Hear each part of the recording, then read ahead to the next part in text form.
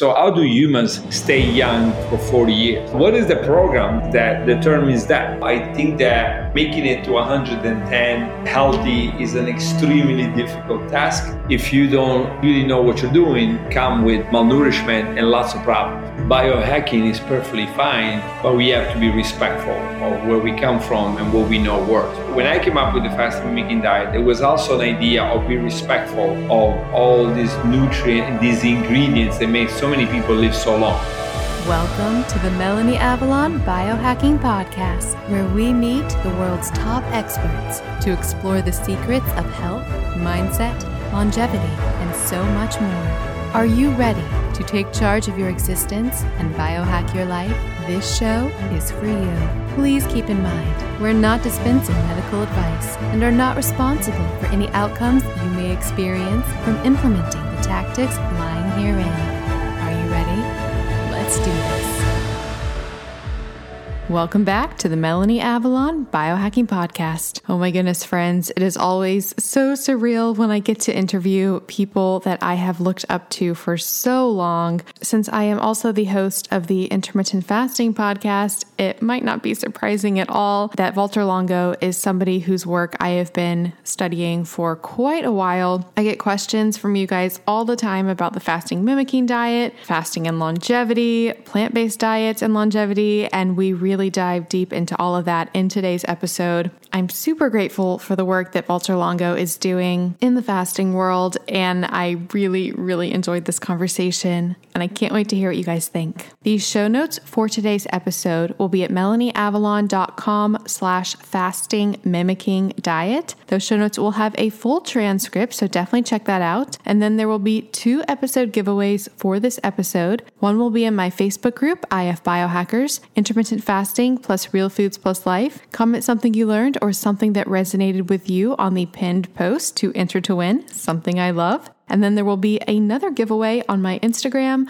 Also find the announcement post there about this episode and comment to enter to win something I love. I have a very exciting announcement, friends. I have officially launched a TikTok channel. I've been on Instagram for a while, but it is time for TikTok. And with the channel, I'm going to be posting daily, very high quality, awesome biohacking content, tips and tricks, things from my life. And I really want to bring the glam to biohacking because I feel like biohacking can be very male-centric or focused on a certain type of person. And I just want to break that stereotype and bring all the sparkles. So please join me there. My handle is Melanie Avalon Official. Please let me know what you'd like to see from me, what you think of the content. I do feel pretty shy about it, so please join me so that we can be friends and just go on the most epic biohacking adventure. Okay, friends, spirulina update. It is still coming. I know it's been taking a while. It's just because I want to make the most ideal spirulina tablets on the market,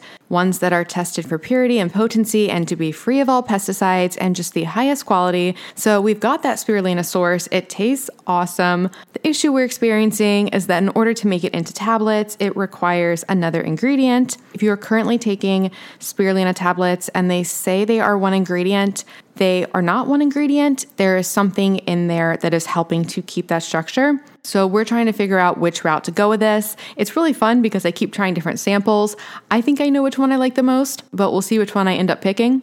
Either way, I really love the taste of our spirulina. It doesn't taste fishy or algae-y, and I really experience the benefits. So stay tuned for that. In the meantime, you can get my other Avalon X supplements at avalonx.us. Friends, have you jumped on the serapeptase bandwagon yet? That's what I launched with, and to this day, it continues to be my most favorite supplement ever. It's a proteolytic enzyme created by the Japanese silkworm. When you take it in the fasted state, it actually breaks down non-living problematic proteins in your body, so it can help address an array of issues. Like I said, it will clear your sinuses, calm inflammation.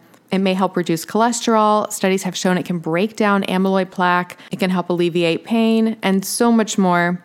I take it daily. It is one of the most important supplements in my arsenal. This is the new year. Start it off right. Get some serapeptase. You can get 10% off with the coupon code MelanieAvalon, as well as a 20% off code when you text Avalon X to 877-861-8318. That's Avalon X to 877-861-8318. Those codes will also work with my fantastic partner, MD Logic Health. For that, go to melanieavalon.com/MDLogic. And of course, all of my supplements I formulated to be the very best on the market. They're tested multiple times for heavy metals and mold. They're free of all common allergens as well as problematic fillers, which goes back to that whole spirulina formulation issue I was talking about. They come in glass bottles to help prevent leaching of plastics into ourselves and the environment, and we even use the minimal amount of stickiness required for the labels to help with our environmental impact. To get these fantastic products, go to avalonx.us and definitely get on my email list so that you don't miss the spirulina launch special. For that, go to avalonx.us/email list. Another resource for you guys. If you struggle with food sensitivities like I do, you have got to get my app Food Sense Guide. It's a comprehensive catalog of over 300 foods for 11 potentially problematic compounds. These include things you may be reacting to, like gluten, lectins, FODMAPs, histamine, oxalates, sulfites, thiols, whether or not something is a nightshade, and so much more. It even includes autoimmune paleo AIP status. You can learn about the compounds, create your own list to share and print, and finally take charge of your food sensitivities. It is a top Apple app, often in the top 10 for the Apple food and drinks charts. And friends, get it now because I'm going to be updating it to a subscription basis soon. So you definitely want to get grandfathered in for life at one super low price. With the subscriptions, by the way, I'm going to be implementing some pretty cool features, so I need to do subscriptions to help support that. So like I said, get it now before we change to subscriptions. You can get it at melanieavalon.com/foodsenseguide.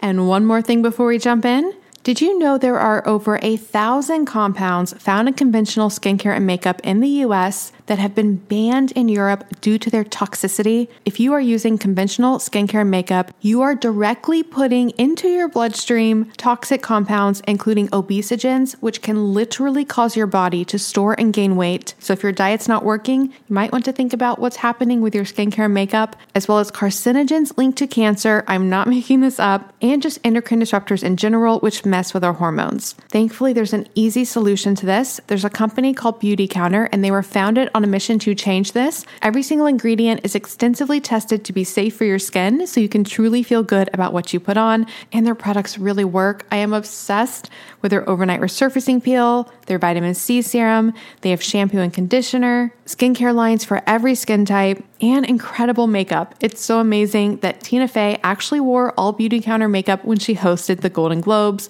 So yes, it is high definition camera ready. You can shop with me at beautycounter.com/MelanieAvalon and use the coupon code CLEANFORALL20 to get 20% off site-wide. You can get the latest updates from me, specials, sales, samples, and so much more on my email list. That's at melanieavalon.com/cleanbeauty. And you can join me in my Facebook group, Clean Beauty and Safe Skincare with Melanie Avalon. People share product reviews and their experiences, and I do a giveaway every single week in that group as well. And lastly, if you're thinking of making clean beauty and safe skincare a part of your future, like I have, I definitely recommend becoming a Band of Beauty member. It's sort of like the Amazon Prime for clean beauty. You get 10% back in product credit, free shipping on qualifying orders, and a welcome gift that is worth way more than the price of the year-long membership. It is totally, completely worth it. And I'll put all this information in the show notes.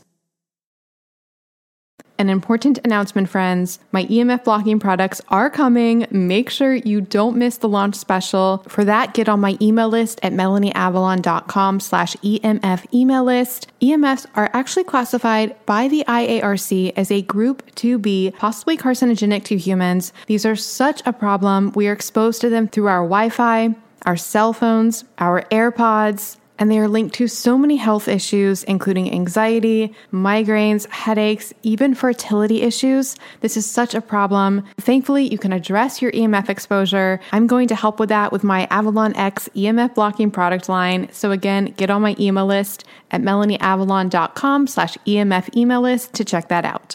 All right, without further ado, please enjoy this wonderful conversation with Valter Longo. Hi, friends. Welcome back to the show. I am so incredibly excited about the conversation that I am about to have. Listeners know that this topic is obviously very, very near and dear to my heart. I'm also the host of the Intermittent Fasting podcast, so fasting is something I talk about and think about and research and do all the time. And I am here right now with honestly a legend in the fasting sphere. I'm here with Dr. Valter Longo, who actually, Dr. Longo, I went to USC, so fellow Trojan here, but he is the director of the Longevity Institute at the University of Southern California, Fight On. He's also the director of the Longevity and Cancer Program at the IFOM in Italy, and he's the author of the bestseller, The Longevity Diet, which I read, actually, I was going to say the day it came out, but I had a pre-copy of it, so I read before it came out, but I also recently just reread. And he does so much in the fasting world, so much research, so much science. You also might know him as the developer of the fasting mimicking diet and Prolon, which I'm sure we will get into. But I'm just so excited. I have so many questions. Dr. Longo, thank you so much for being here. Oh, you're welcome. Thank you. So to start things off, most of my audience is probably very, very familiar with your work. I was wondering if you could tell a little bit about your personal story about what made you so interested in fasting and aging and longevity. And especially, like, I love how you talk in the book about how in your background, you know, originally you were into music, a completely different train of thought, but how that actually relates to what you're doing today as well in your perspective of everything. So a little bit of your story. I was a music major, actually, a jazz performance major in Texas, at the University of North Texas, which is a great jazz program. But I'm pretty sure I wanted to study aging because as soon as I was 19, as soon as I had an opportunity, actually, they asked me to direct a marching band, and I refused. And so they said, well, if you don't do this, you got to do something else. And I immediately said, I want to study aging. And I went to the biochemistry department. I thought chemistry and biology, that's got to be the way to study aging. And it was probably a good idea. I just thought, what an incredible opportunity for science, you know, to do science and to become a scientist. I think even at that stage, I realized how aging was at the center of medicine, diseases. And so I just felt it was such a incredible combination that I couldn't possibly think of anything else that would be so important to me, including the music. One of the things you talk about in your book is how most of the medical system focuses on disease rather than the concept of aging. And one of the things you say in the book that is something that I've thought about a lot is you talk about how people often ask, why do we age? But if you step back and think about it, maybe the more appropriate question is, why wouldn't we age? And then there's so many theories of aging. And one of the dichotomies you set up that I'm also really fascinated by is, on the one hand, you know, there are a lot of theories about programmed aging. You know, this idea that we wouldn't age, but we're programmed to age. And so we have this program that causes us to age. But then you posit that maybe instead there are longevity programs, which I'm assuming if there are longevity programs, that would insinuate that maybe we're naturally set up to age, but we have programs so that we don't age. So I was wondering if you could talk a little bit about the nuance or the difference there, or what do you think is actually happening? Like, are there programs that are causing us to age, or are there programs that are keeping us from aging? Yeah, so that's a great question. And back in the days of Darwin, Wallace, and lots of others, they all had thought that aging was likely to be programmed, meaning that if we try to be selfish and live as long as possible, we would probably hurt the species. But eventually they kind of forgot about that, and this went out of fashion, you know, maybe over 100 years ago. And it was replaced by all kinds of other theories, that evolutionary theories, which do not involve programmed aging. So most evolutionary biologists will say we're not programmed to age. And then, you know, we came around, I think, I forget how many years ago, almost 20 years ago, and we published a paper in yeast, you know, in a unicellular eukaryote, we think demonstrating that they were programmed to die, right, so as an organism. But then, of course, you know, one thing is a simple organism like that, unicellular, one thing is human beings. And so we propose that aging can be programmed, but that doesn't mean that every organism is programmed to die, which is very different from programmed longevity, which is, you know, the name I gave to my own theory of aging. And I basically thought, well, who cares about aging, right? I always say that I'm in the school of gerontology, but I always very much dislike gerontology, the study of aging. I'm much more interested in the study of youth, right? The study of health. So then the question is, how do you maintain a youthful state for however long, right? So how do humans stay young for 40 years? And so what is the program that determines that, right? And I thought that's got to be the way to look at aging, not so much what are all the details of how things go wrong, but what is this beautiful program that keeps everything almost perfect for so many years, right? And, in a mouse, that's a program that goes about 1.5 years. The mouse lives 2.5 years, and this very sophisticated youth programs last 1.5. In people, we live for 80 years, and let's say that program lasts about 40 years. But can we make it 60 or 70 years? Right? And I think we can, but it's not easy. So, so I think that's hopefully the answer to your question. You said all species, or not all species, have these programmed aging, or there are exceptions? We only demonstrated it for one, and I think, that Darwin and company would be very jealous of the technology we now have, because they had that idea a long, long time ago, 150 years ago or so, but they didn't have the tools to test it, right? I think then the theoretical people came around and say this is all wrong.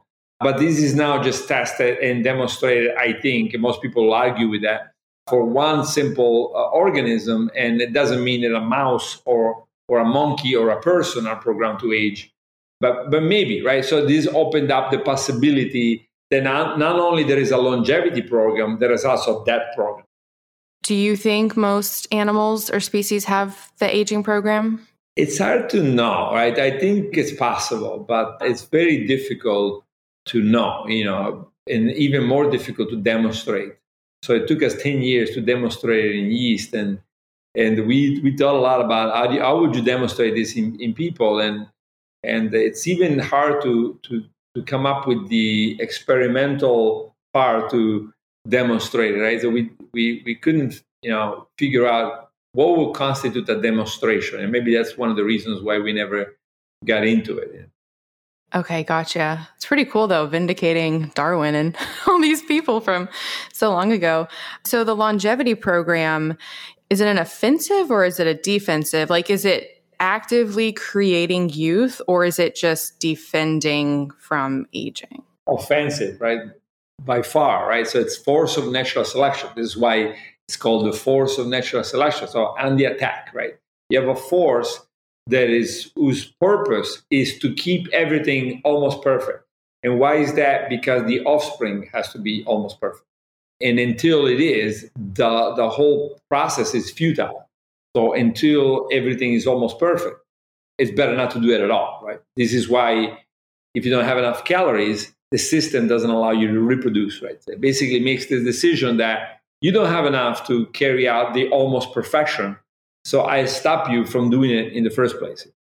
Does the longevity program always relate to fertility? Yeah, to evolution, and therefore to the ability of propagating the germline, the DNA, right? So, yes. So with humans reaching a point where, we don't necessarily have children, do you think that longevity program would eventually figure that out and adapt accordingly? It seems like it kind of isn't aware that we don't always have children now. Why is it still in place if a person doesn't have a child? Well, because this is millions and millions of years, right? So it takes millions of years to develop this, and it will take millions of years to go away. So the system came up, in response to a need, of course, to protect the germline, protect the DNA, and make sure it keeps on going and it keeps on expanding.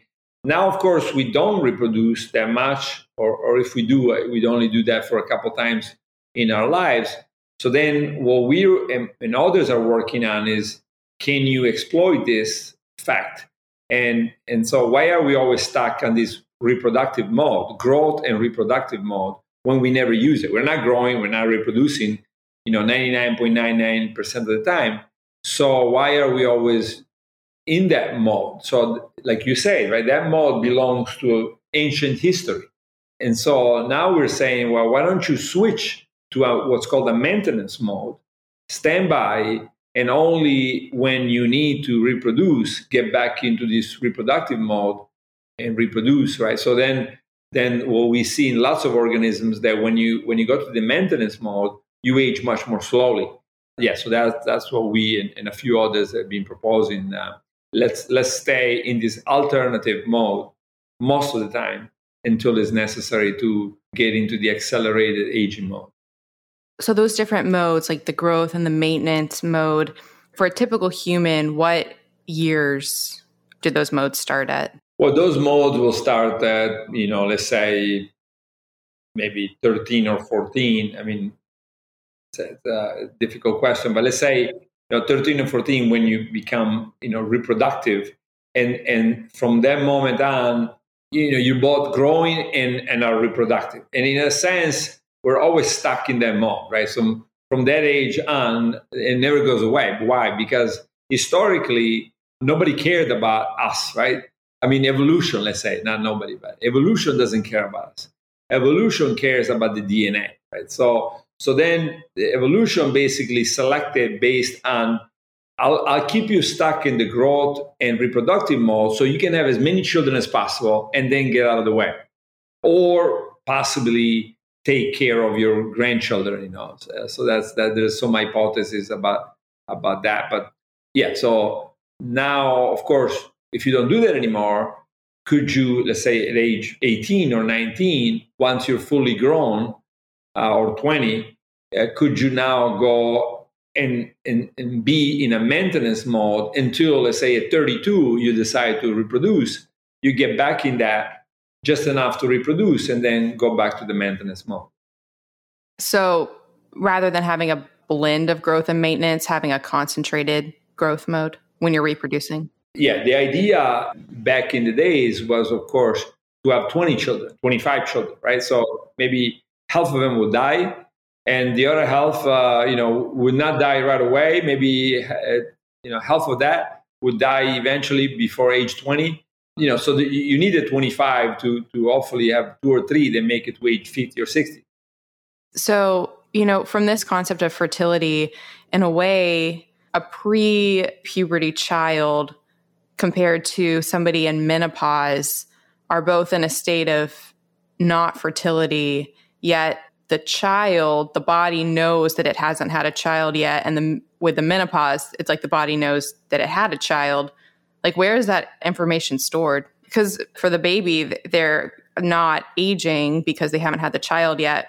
But on the flip side, with menopause, even though they're not fertile, their body knows they've had a child, so they're aging. Does that make sense? Like, where is this information? Well, I mean, of course, in the child, the idea is that the human organism is very complex and needs a long, long time to build that complexity and that sophistication and that perfection. Then with the menopause, the argument, could be in line, and that's just an argument and a speculation, could be in line with programmed aging, right?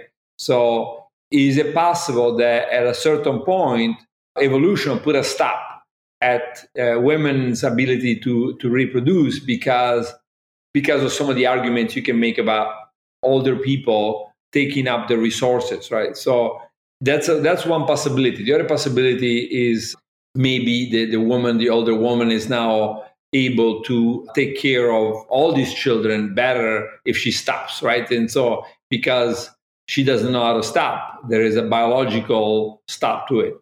So that would also make sense, right? So that when you're 50, if you could continue to reproduce, in the old days, instead of having 25 children, you will have 45. And there is a danger that you're not going to be able to take care of them. There's also danger that as you're getting older yourself, you're going to have damaged offsprings. And so now there is another reason to maybe put a halt to it. But it's speculation. I mean, it's not a field that is very developed, and it's an extremely interesting one, but I've never seen any official explanations for menopause.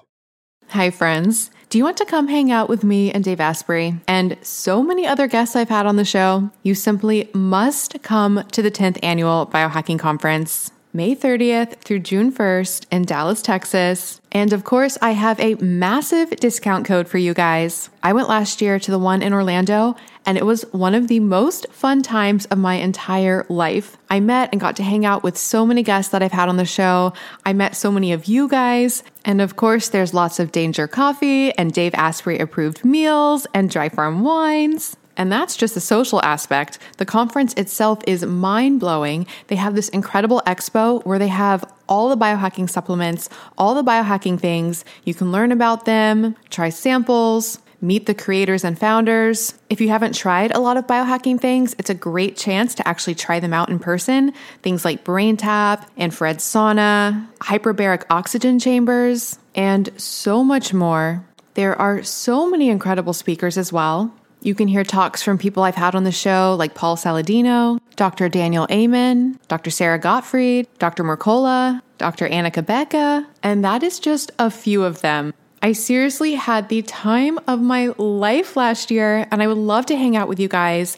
And you can get 35% off tickets. Just go to melanieavalon.com/biohackingconference and use the coupon code BCMelanie to get 35% off your tickets. That's melanieavalon.com/biohackingconference with the code BCMelanie to get 35% off your tickets. This code can be used for general admission or for VIP access. Seating is limited. They do sell out. They sold out last year, so get your ticket now. And if you come, definitely let me know because I want to meet you. So hopefully see you guys in Dallas. melanieavalon.com/biohackingconference with coupon code BCMelanie. Get your tickets now. I'll see you guys there. This is so fascinating.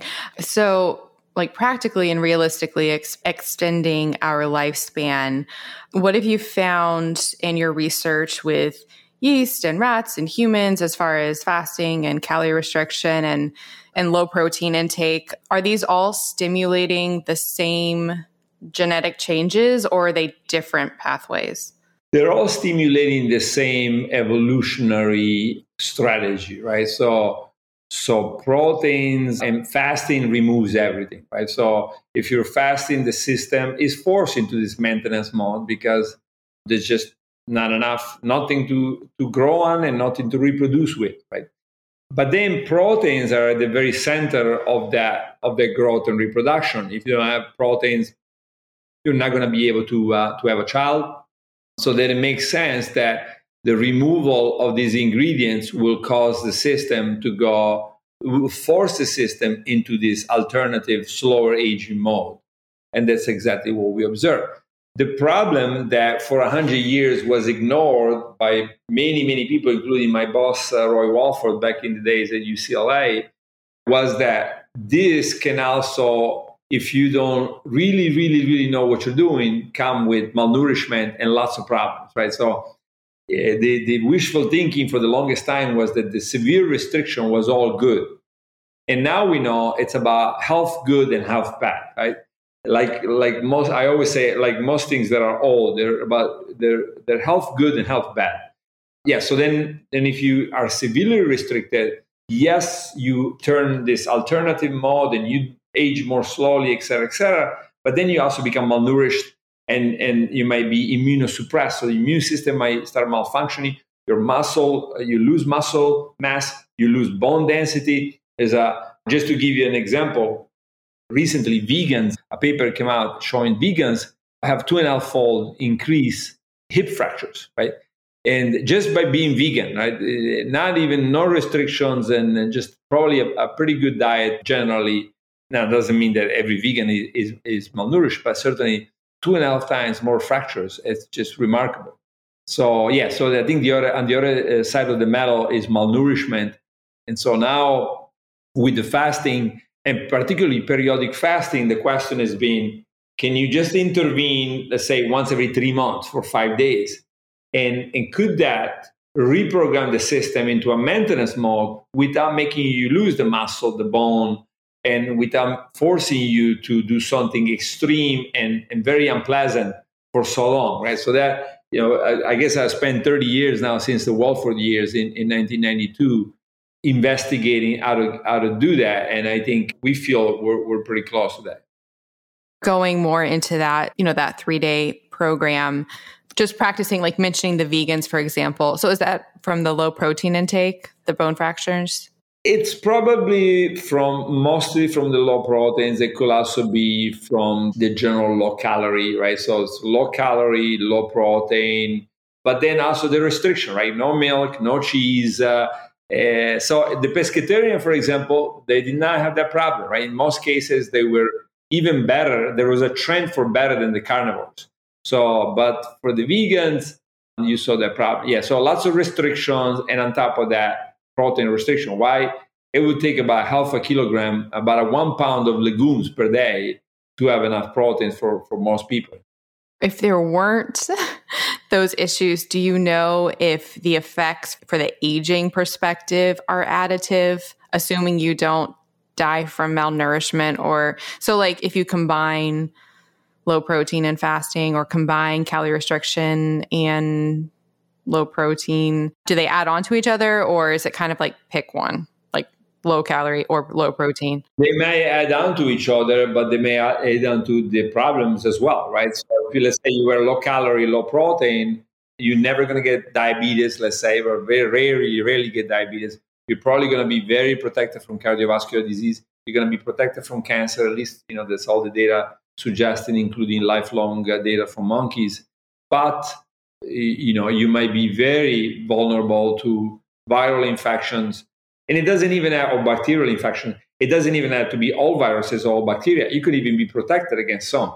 But if all of a sudden you're only protected against half of the type of bacteria and the type of viruses, that puts you in very high danger eventually to be in trouble because of an infection. Yeah, so they could be additive, but they could be additive in the good and in the bad. That makes sense. I'm so fascinated by it because the diet that I pretty much follow in my daily life is I do intermittent fasting, 1 meal a day in the evening, but it's extremely high protein actually. So I'm always wondering if, since I'm doing the fasting, is that creating all the benefits while still getting all the benefits of high protein? Like, do you know how long mTOR remains elevated from a high protein meal? Can it be mitigated by a daily fast, or do you really need to fast longer? It certainly be mitigated. I would say there is really no reason to have a high protein diet.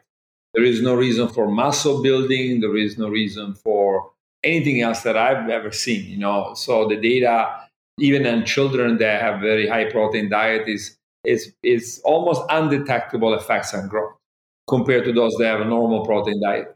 So, probably best to go to a normal protein diet, then the rest of it is the rest of it that you decide to do. But I think that there is really, I don't remember, because even the studies on muscle building, they show about 30 grams of proteins, of good quality proteins, maximize muscle growth in that particular training session. So let's say that you went to 60 grams a day. That's about as much muscle as you could possibly grow. So yeah, and that's still a pretty reasonably low protein diet. So yeah, I would not know of one benefit of being on a very high protein diet.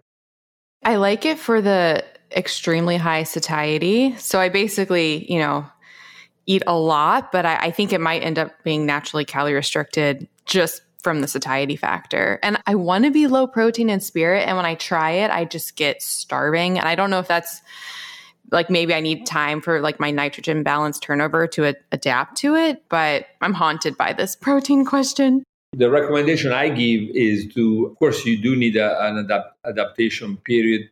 So the recommendation I give is to eat lots of good fats and lots of vegetables, so that should have the same effect. It might take you a couple of months to convert, but let's say that you rotate among the sort of the vegetables that you like and don't hurt you or don't bother you. Eventually, if you have a big dish that contains, let's say, olive oil and broccoli and spinach and whatever it is that you like, that eventually will fill you up, both at the level of the intestine and the stomach and at the level of the brain. for the great majority of people. But it is possible, the genetics do affect people in different ways, right? So you might have some genes that make you particularly dependent on animal protein, let's say. So that's a possibility. Have you done studies on like high plant protein versus high animal protein, or on the flip side, low plant protein versus low animal protein, and how that affects things? Yeah, so we've done that, and we've done it alone, and we've done it with Ed Giovannucci at Harvard. In both cases, if you look at overall mortality, those that had high proteins from animals, they live shorter, and there was quite a difference. The high protein, the low protein people had 75% reduced risk of mortality compared to the high protein group. But if it was high from plant, then that effect went away. But when it came to cancer, that was no longer the case. It went from 4-fold increased risk to 3-fold increased risk for those that had the highest protein intake. So, and Giovannucci showed the same thing, showed lots of negative effects of a high protein diet only if it is animal based. Are those people eating like a maintenance diet calorie wise? No, right. So yeah, in your case, in the case of many people, of course, yeah, if you're doing certain changes, it may be that they help against the high protein, but it may be that they do not, right? So you're gambling basically, right? It's a big gamble. So this is why in the book I talk about 5 pillars, and the idea is, could let's say that you do 18 hours of fasting a day, and then you have lots of animal proteins. Could the 18 hours of fasting a day get rid of all the problems of the proteins? Yes, but did anybody ever do that study? No. So it's like going to Las Vegas. I want the study done. Have there been studies done on not fasting, but calorie restricted high protein diets?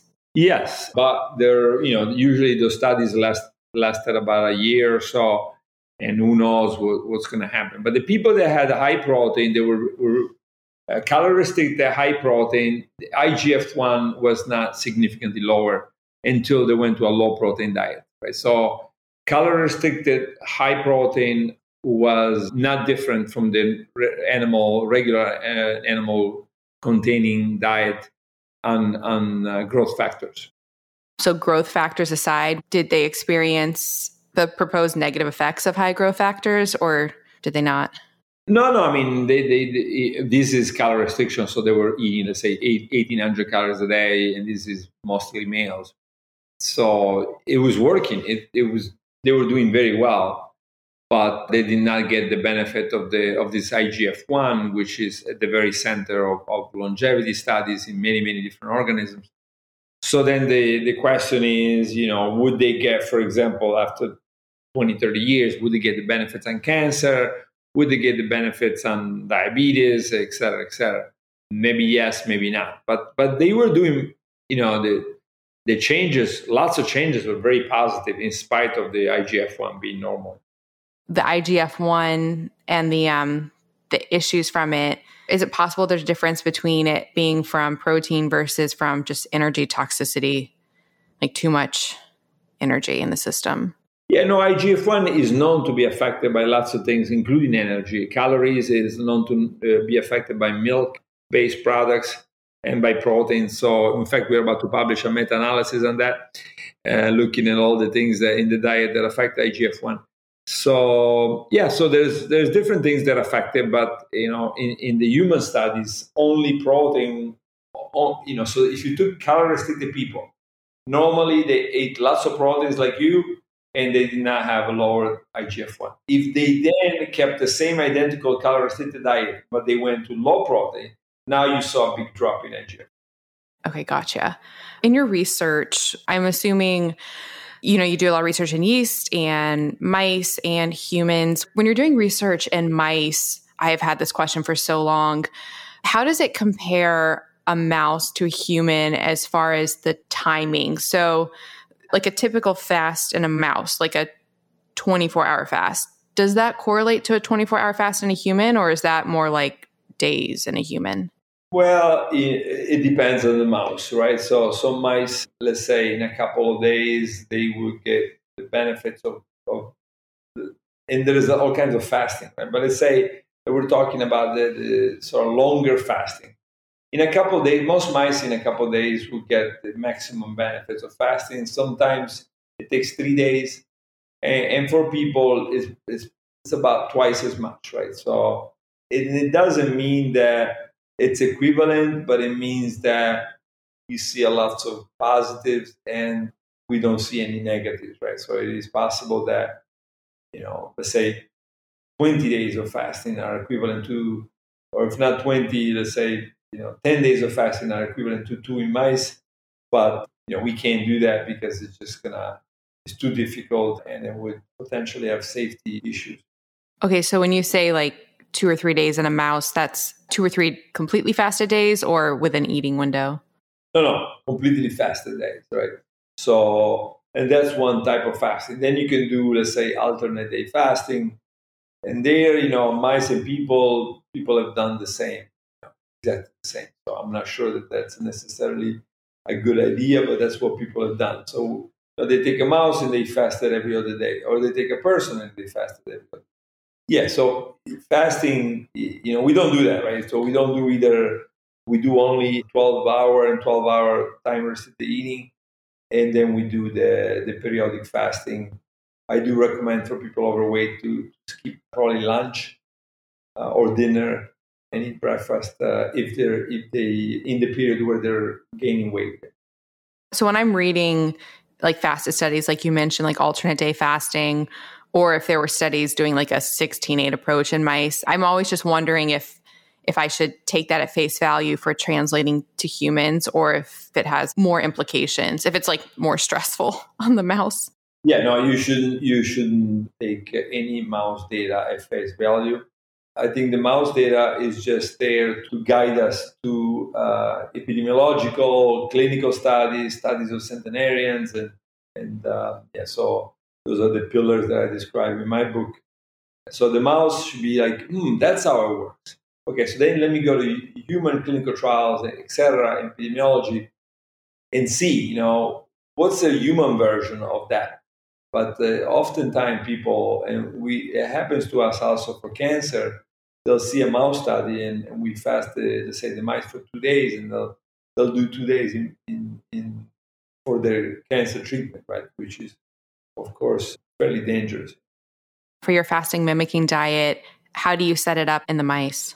Well, we give them the fasting mimicking diet, right? So we give it to them for either an hour. We have the humanized version, which is either 4 or 5 days, and we do it the same way. After a while, I think we get a sense for how to translate things, because we look at markers. So we look at IGF-1, IGF-1, glucose, ketone bodies. When we do human clinical trials, we look at how long does it take for IGF-1 and glucose, etc., and now leptin to decrease, and are we satisfied with that level of decrease? And if we are, then that's okay. In mice, we get much more steeper or larger effects much earlier, right? So you can get a 70% decrease in IGF-1. In people, you may get 30% or 25%. We have to do things in mice and keep in mind that's a mouse, and then translate it. And it's not always a mathematical formula. In different diseases and different trials, we do different things for people. Sometimes we go 7 days, sometimes we go 4 days, sometimes we go 5 days, even in humans. Okay. Yeah. I was reading a research paper last night that was comparing the days in a mouse to humans and how it changed based on the developmental stage of the mouse. And it was really complicated. I was like, oh my goodness. With the fasting mimicking diet, do people respond pretty similarly with their different biomarkers, or is there a lot of variance in how people respond just with growth factors and glucose and all of their blood markers? Some people will respond very differently than others. But on average, let's say the majority and sometimes the great majority of people respond similarly, right? So even between different trials. So we've now done at least 4 trials where we looked at maybe 5 or 6 trials actually, where we look at IGF-1, etc. In every trial we see a significant change in the IGF-1 and the leptin and the insulin, etc. So most people, or let's say on average, people are responding. Then if you do what's called a scatter plot and you look at how each individual responded, you might even have a couple of individuals out of, let's say, 100 that move in the opposite direction, right? So you see a very clear, everybody goes down, and then you see maybe a couple that will stay the same or even go up. So yeah, those are the exceptions, but overall, in many of the markers, we see similar changes for the great majority of the people. Hi, friends. One of the most valuable things that I do every single night of my life is my infrared sauna session. The brand that I use is Sunlighten. I did a lot of research on infrared saunas before deciding on them. Their saunas are so high quality, they're low EMF, and what I really love is they have a solo unit. That's what I have, and it's really great if you live in a small apartment, might be moving. It's just really an amazing investment, and they have incredible deals and offers on it right now. You can actually get up to $200 off with the code MelanieAvalon, or if you're talking to a rep, just tell them that I sent you. And like I said, that will be up to $200 off, and that will also get you $99 shipping. Normally the shipping is like $600, so that's a really, really big deal. And if you do purchase a sauna, forward your proof of purchase to podcast@MelanieAvalon.com, and I will also send you a signed copy of my book, What, When, Why. If you'd like to learn more about the science of sauna, 2 resources. I interviewed the founder of Sunlighten, Connie Zach. I'll put a link to that in the show notes. And then I also recently did an epic blog post all about the science of sauna. I will also put that in the show notes. All right, now back to the show. What do you see in the like cholesterol and triglycerides? And since people are probably losing weight, does that go up transiently during the fasting mimicking diet? Yes, it seems to go up transiently a little bit, and then eventually after 3 cycles, we see a significant decrease, particularly in the total cholesterol. It's not a big effect. It's not like we see with other markers, let's say glucose or even blood pressure. But yeah, we see I think even in the newer trials, we see a small but consistent decrease in total cholesterol. So you talked about how you set it up with not fasting more than 12 hours. What's the reasoning for that, or what concerns you about that?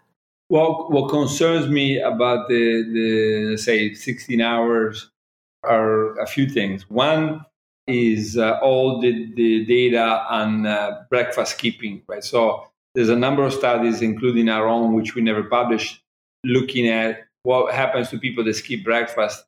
And most people that do 16 hours, not all of them, but most of them, will skip breakfast. And so the breakfast skippers tend to live shorter and have more diseases than the ones that they have breakfast. And of course, you could say, well, maybe the breakfast skippers have bad habits and other problems. But I always say I'm very surprised that if the 16 hours was so beneficial long term, that wouldn't counterbalance the problems, right? So why don't they at least live normal? So when you see a negative association like that, you have to wonder, maybe there are problems with the heart, maybe there are problems with some other systems that this continuous, let's say, higher level of ketone bodies, this continuous fasting may be affecting. And the other one is the gallstones, right? So people that fast for 16, 18 hours a day have about twice as much the chance of ending up losing their gallbladder compared to those that fast for 10, 11 hours a day. Combined, these two things have to make you consider the long fasting as something that people should just do for a relatively short period. So if you do it for a couple months because you're trying to go from A to B, I think it's probably a good idea. But if somebody says, I'm going to live like this, I would say probably not a good idea. I would go with the 12 hours, 13 at the most. Reason for that is that does not involve breakfast skipping. It does not get in the danger zone for gallstones. And I always say I've never seen a single negative study about the 12 hours on, 12 hours off. Right? So that's pretty good. Have there been studies on breakfast eaters who fast longer? So like just eating in the morning? Breakfast eater, the fast, well, no, and that would be nice to have, right? So what happens to people that skip dinner? Yeah, so we don't know, right? So yeah, it is possible but we go back to the gambling, right? So even if there was a study, it took 20 years of breakfast skipping studies to come up with the negative, and meaning that every single study was negative. So yeah, so it is, even if somebody published something was good or bad, we wouldn't really know until 20 years go by and we have enough data to say, okay, now we're getting a pretty good idea of what's going on. This breakfast skipping is not good for you. I've been really curious about the gallbladder thing, and I was trying to find studies about it, and I found one that was really perplexing. It was saying that at like 12 hours, there was an increased risk of gallstones, but at 16 hours, there wasn't, and then it went down. Like, do you think it's possible it could be a transitory thing, kind of like with cholesterol rising during a fast? Well, the studies that I've seen, and I've looked at 3 or 4 different ones, is 16, 18 hours is the maximum risk. And then if you go for 3 or 4 days, then it goes down, right? Then it goes back down because I think that this cholesterol aggregates eventually with the long fast disappear. So for sure, one study with women looked at 16, 18 hours, and that's where they saw the peak risk. I've never seen the one you're referring to, so if you want to send it to me, I'll look through it. But I've seen several, all in agreement with this long fasting, daily fasting. And if you look at even medical clinics, in most of the cases, they'll say people that fast regularly, they put it as a risk factor for gallstones. I'll send it to you. I'd love to get your thoughts on it. It makes me really wonder about people who are doing like a daily 24-hour fast. If there's that possible potential of a risk because of the increased risk, or because they're fasting, just a little bit longer, is it mitigating the risk? Yeah, I mean, this is turning people into guinea pigs, right? So this is why in the book I talk about 5 pillars. So I think that, making it to 110 healthy is an extremely difficult task as it is. Probably best to take very little chances, right? In evolutionary biology, we have a saying that is most mutations are deleterious. What does it mean? That means that most changes you do to the DNA are actually problematic, right? Rarely a mutation is making things better. So the same is true for any change that anybody could do, not based on any real deep data. So most of those changes are going to be detrimental. Well, why is that? Well, because after billions of years of evolution, and certainly tens of thousands of years of evolution of humans, we do things for a certain reason, right? So why do we eat 3 times a day? Why most people eat and fast for 12 hours? So are why most people sleep at night, right? So are all these just happen to be like that and they're probably not needed? Or are they in fact the result of evolution and of a selection, right? Even within even the last 4,000 or 5,000 years, is likely that the whatever medical doctors or scientists we had started making observations, right? Well, people that do this don't do so well. And so, eventually we do what we do in most cases, not all cases. Some things maybe are just bad ideas, right? And we need to eliminate. But this is why usually we go to the centenarians, for example, and we say, well, what's common between Loma Linda, California, Okinawa, Japan, Seul, Sardinia, and some of the other very long-lived areas of the world?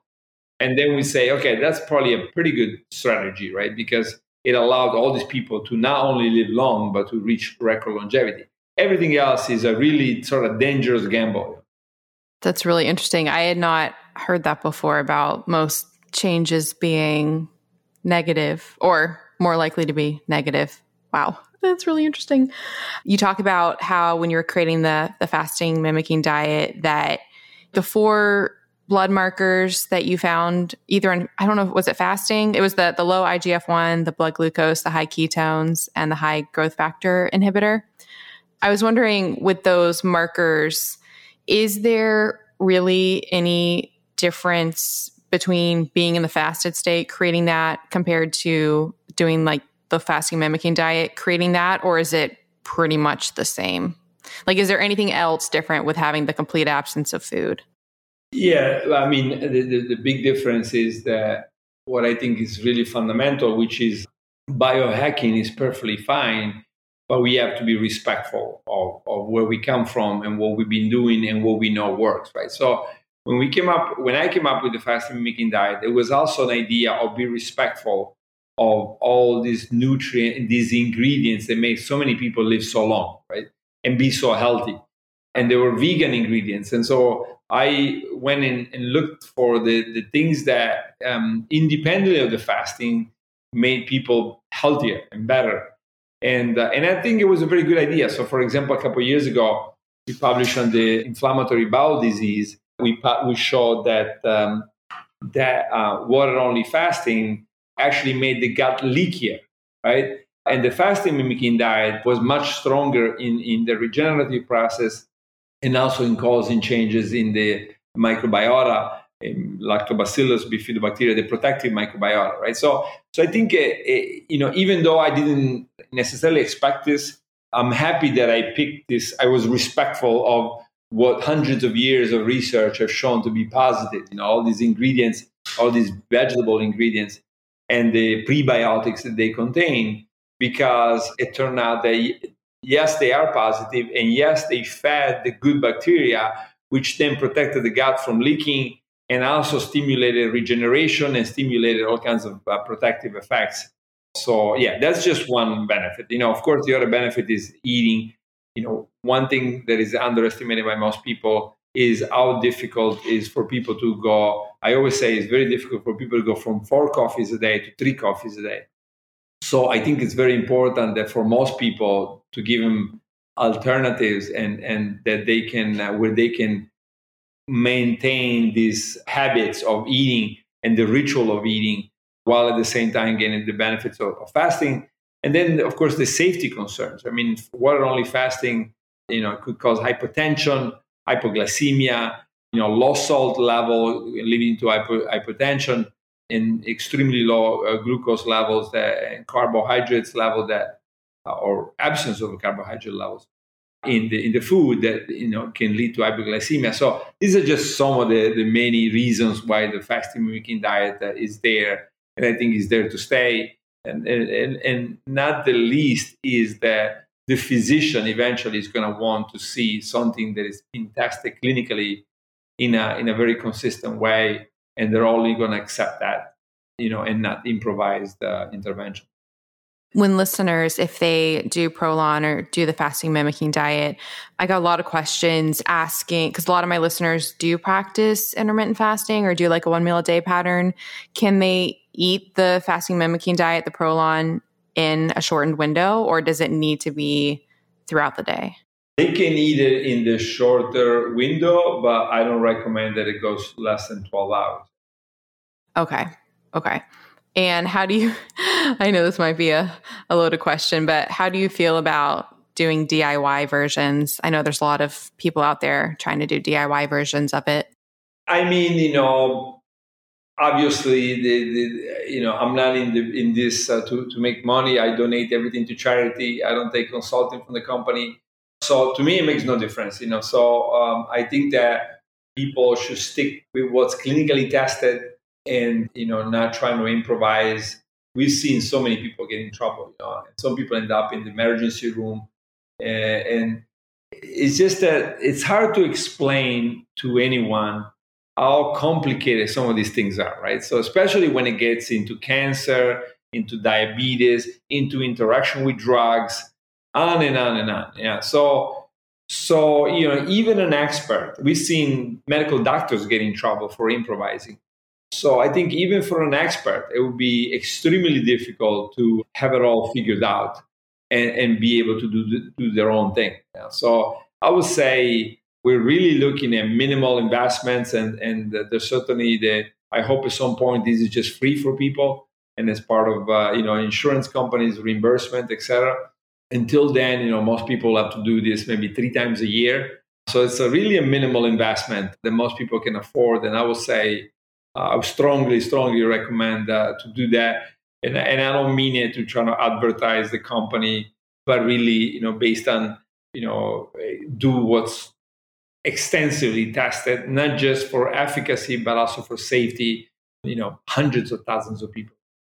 Hi, friends. Okay, so I'm a little bit embarrassed because I've been talking for so long about red light and near-infrared therapy, which is so important. However, I kind of left out something really important about light. So as you guys know, I've been talking about red light and near-infrared for so long. And at the same time, during the day, I was using a bright, sad light. So it's those white lights that help with waking you up, help with your circadian rhythm. They're used to combat mood issues and depression. So I have a really bright white one of those at my desk. A few things about that. I knew it helped wake me up and kept me stimulated, but I wasn't sure if it had any detrimental effects using it. And then 2, I was also wondering if by just focusing on red and near-infrared light, was I somehow missing something in the full spectrum of light? Guess what?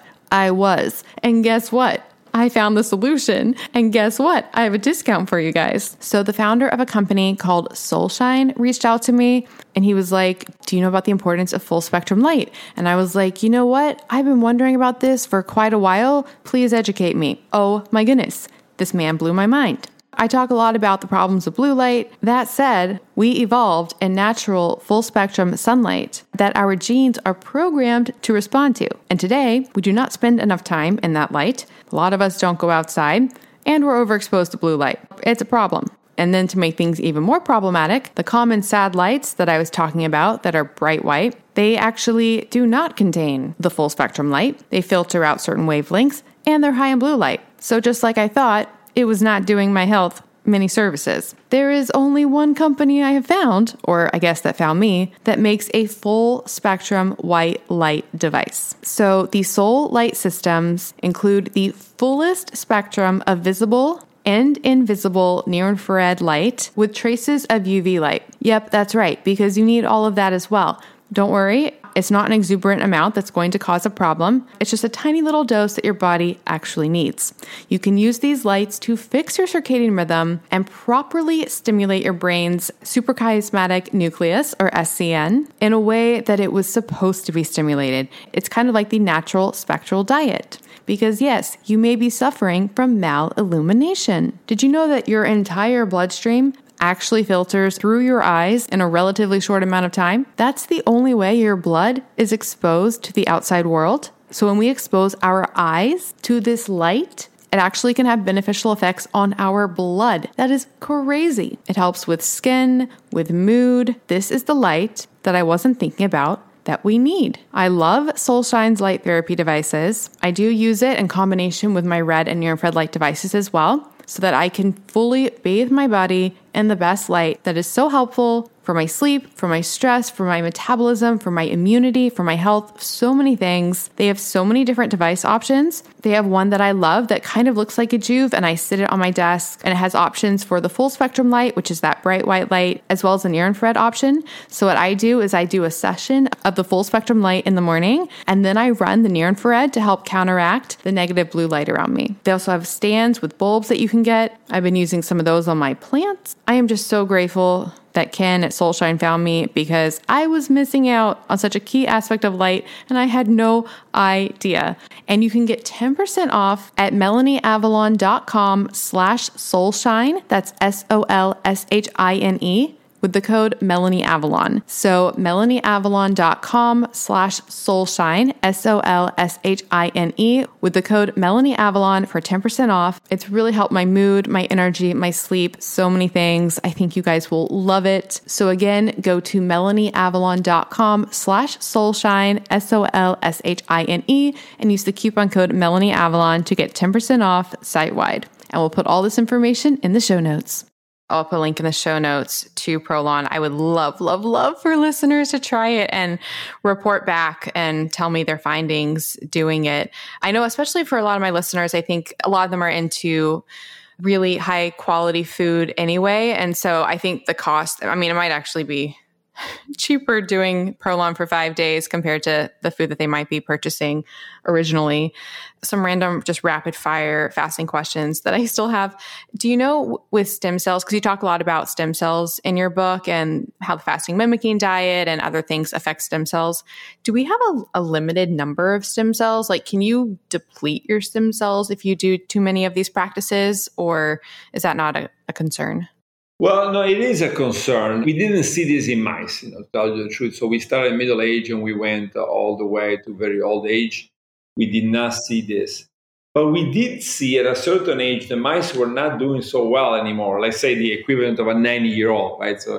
So it is possible that some depletion of stem cells was involved there. So we don't recommend the fasting mimicking diet, let's say after the age of 70. In most cases, in general, I don't recommend more than 3 times a year unless somebody has to do it. So those are all things that should protect people from even the possibility of running out of stem cells. In fact, probably the opposite, right? So as you promote the stem cell dependent, we know this very well for mice. For humans, we're still at the beginning of the studies, but let's say for mice, when you expand the stem cell population, now you have much more of these pluripotent stem cells. We've shown this very clearly, not pluripotent, but long-term acting stem cells. Like we've shown this very clearly for the blood system. And so once they expand, they're what's called self-renewing stem cells. And so that they're the kind of stem cells that can eventually maybe prevent depletion of stem cells and not. That's exciting. Do you see with the fasting mimicking diet, people that have immune conditions, autoimmune conditions, does it speed up the process of eradicating autoimmune problematic cells? Like, what's the normal half-life of an immune cell that's targeting something it shouldn't be targeting? Can a fasting mimicking diet eradicate that? Yeah, so we published a number of papers on that, right? So we did that for multiple sclerosis, which is autoimmune. We did that for inflammatory bowel disease, and now we're doing other autoimmune disorders. So yeah, very clearly in the multiple sclerosis and IBD mouse studies, we've shown that the fasting mimicking diet could lower and in some cases eliminate the autoimmune population. And in the multiple sclerosis, we also had a clinical trial, a small clinical trial, but a clinical trial showing already effects that are stronger than continuous ketogenic diet. So this was continuous ketogenic diet against just one single 1 week long fasting mimicking diet. And the FMD worked better in improving the quality of life of the patients. So now we have multiple trials, at least 5 or 6 around the world on autoimmunities. And we just have to wait and see. But certainly, at least in mice, we're starting to get the picture that fasting and the fasting mimicking diet, which is respectful of where fasting comes from, are activating a very sophisticated set of programs that go after anything that is damaged, right? So, because otherwise it would be very difficult to justify. Why does it work with so many different things, right? So then it will make sense that any organism will have the ability to get rid of damaged components and then turn on regenerative programs and replace the damaged components with new ones.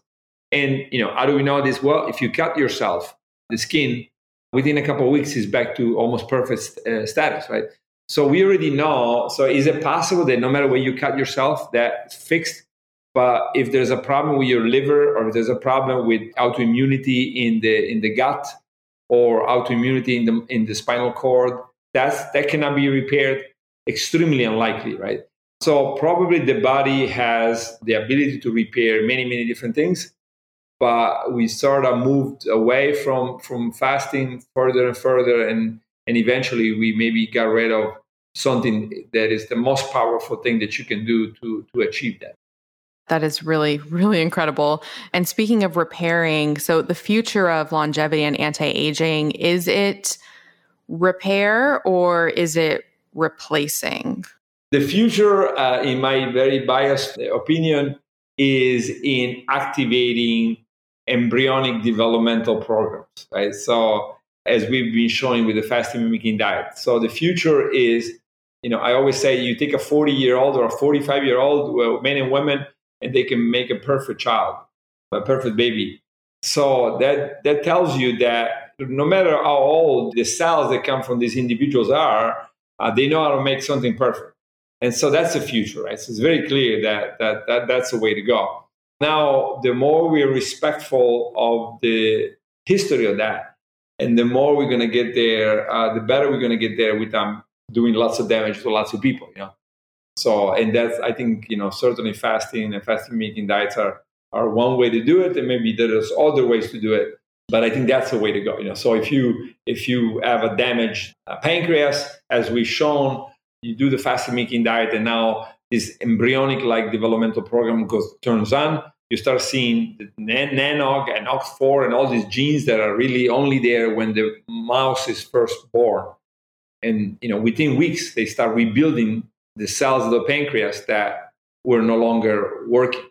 And they know exactly what to do, right? So it's really, really remarkable how it works, right? This is why you cannot not think that it's a program and a very sophisticated one. And we're just sort of like giving them the go, but we don't know what we're doing. And the system already knows what it's doing.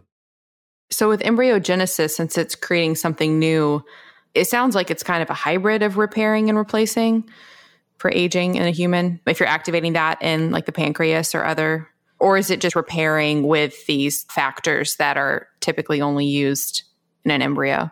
It's not necessarily repairing because, in the process of fasting, you're shrinking, right? The system is shrinking. And so all this is doing is to probably say, and I always use the analogy of the wood burning train, right? So it's probably saying, if I'm a train that burns wood and I'm running out of wood, I'm gonna go back in the train and pick the oldest wood that I can find, right? The chairs that are ruined, and I'm not gonna pick the good wood. I'm gonna put the bad one, and then I'm gonna burn that. In the process, I'm gonna become lighter. I consume less energy. I make it to the next train station. And then once I make it to the next train station, I can rebuild whatever parts of the train I took off, right? So this shrinking is getting rid of things by a self-eating process. There's nothing to repair necessarily. In the re-expansion, then the stem cells and other cellular components are used as a guideline to rebuild, right? So why? Because every cell already has the genetic material and knows how to do that. So then you're just using the genetic information and the local information. So I'm in a pancreas, so I can see that things are not working very well. So I somehow I'm guided to make new pancreatic cells that make insulin, for example. Wow, that's fascinating. So do you think immortality is an option, or even aging backwards? Yeah, it will be for sure. Immortality is a tough one, but aging backwards, yes. Immortality is a tough one, and then it gets into all kinds of ethical issues, and it's a tough question to answer, and that's not what we're focusing on. But I think, if we could live to 120, 130, very healthy, that would be a big, big achievement, And, not only that, but could we live to 80 very healthy, very young, Could we be young until 70 or 80 and healthy until 130 and then die right after that? That would be sort of an ideal situation for everyone. Yes, this is amazing. Well, the last question that I ask every single guest on this show, and it's actually something that you end the longevity diet book with, it's just because I realize more and more each day how important mindset is surrounding everything. So what is something that you're grateful for? I'm grateful for having parents that got to a very old age. So I think I have the genes. I have good genes. So genes are the number one factor in longevity? Yeah, genes are, if you look at a lot of these longevity zones from around the world, when we started looking into it, it turns out that, nutrition is very important, and exercise or being active is very important. But most of the time, we also see what appears to be a very strong genetic component. So recently, I went down to my parents' area of the world, and there's a guy named Longo that lives about 2 miles away from my parents' house in a little village. And Rocco was 100 years old. And he was still driving. And usually when a 100-year-old tells you I'm driving, you say, yeah, right. And this guy, no, he's like going to the grocery store every day with his car. He's in perfect condition. So I thought, I just hope I'm related to this guy because he's looking good. Yeah. Oh, I have to ask, is he a wine drinker? How do you feel about wine? Yeah, there's nothing wrong with wine. Up to say 3 to 5 drinks a week are mostly associated with neutral to positive effects. People that need to watch out are those that have risk factors in the family for certain cancers, including, let's say, breast cancer. Although the effect of alcohol on breast cancer is not a big one, but there are a few cancers for which alcohol is a risk factor. So if you have high level of that cancer in the family, probably not a good idea even to drink less than 5. But otherwise, for most people, there is nothing wrong with drinking 3 to 5 drinks a week.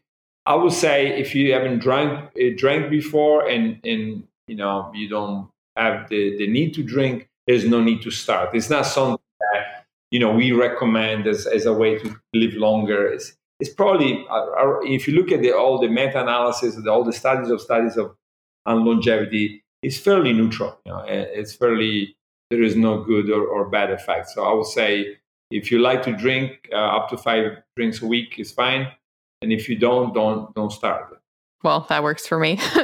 Well, thank you so much, Dr. Longo. This has been absolutely amazing. I follow your work so intensely, and I'm just so grateful for everything that you're doing. For listeners, I'll put links to everything in the show notes. There will be a full transcript. I definitely recommend doing the Prolon and letting me know how it goes and sharing it in the Facebook group and all of that. Is there any other links? How can people best follow your work? My work, USC, University of Southern California, and also the foundation. We now have a clinic, Create Cures Foundation. I think it's createcures.org. Please, if you're interested, that's a nonprofit foundation trying to help people that are in trouble, but also trying to help everybody else. And so createcures.org. And of course, the books and all the profits from the book, from my part at least, goes to the foundations. Awesome. Well, thank you so much. This has been so wonderful. I so appreciate your time, especially with the time change. For listeners, Dr. Longo is in Italy right now. So this has been absolutely amazing, and hopefully we can talk again in the future. Sounds good. Thanks a lot. Thanks. Bye. Bye. Thank you so much for listening to the Melanie Avalon Biohacking Podcast. For more information, you can check out my book, What When Wine? Lose weight and feel great with paleo-style meals, intermittent fasting, and wine, as well as my blog, melanieavalon.com. Feel free to contact me at podcast@melanieavalon.com. And always remember, you got this.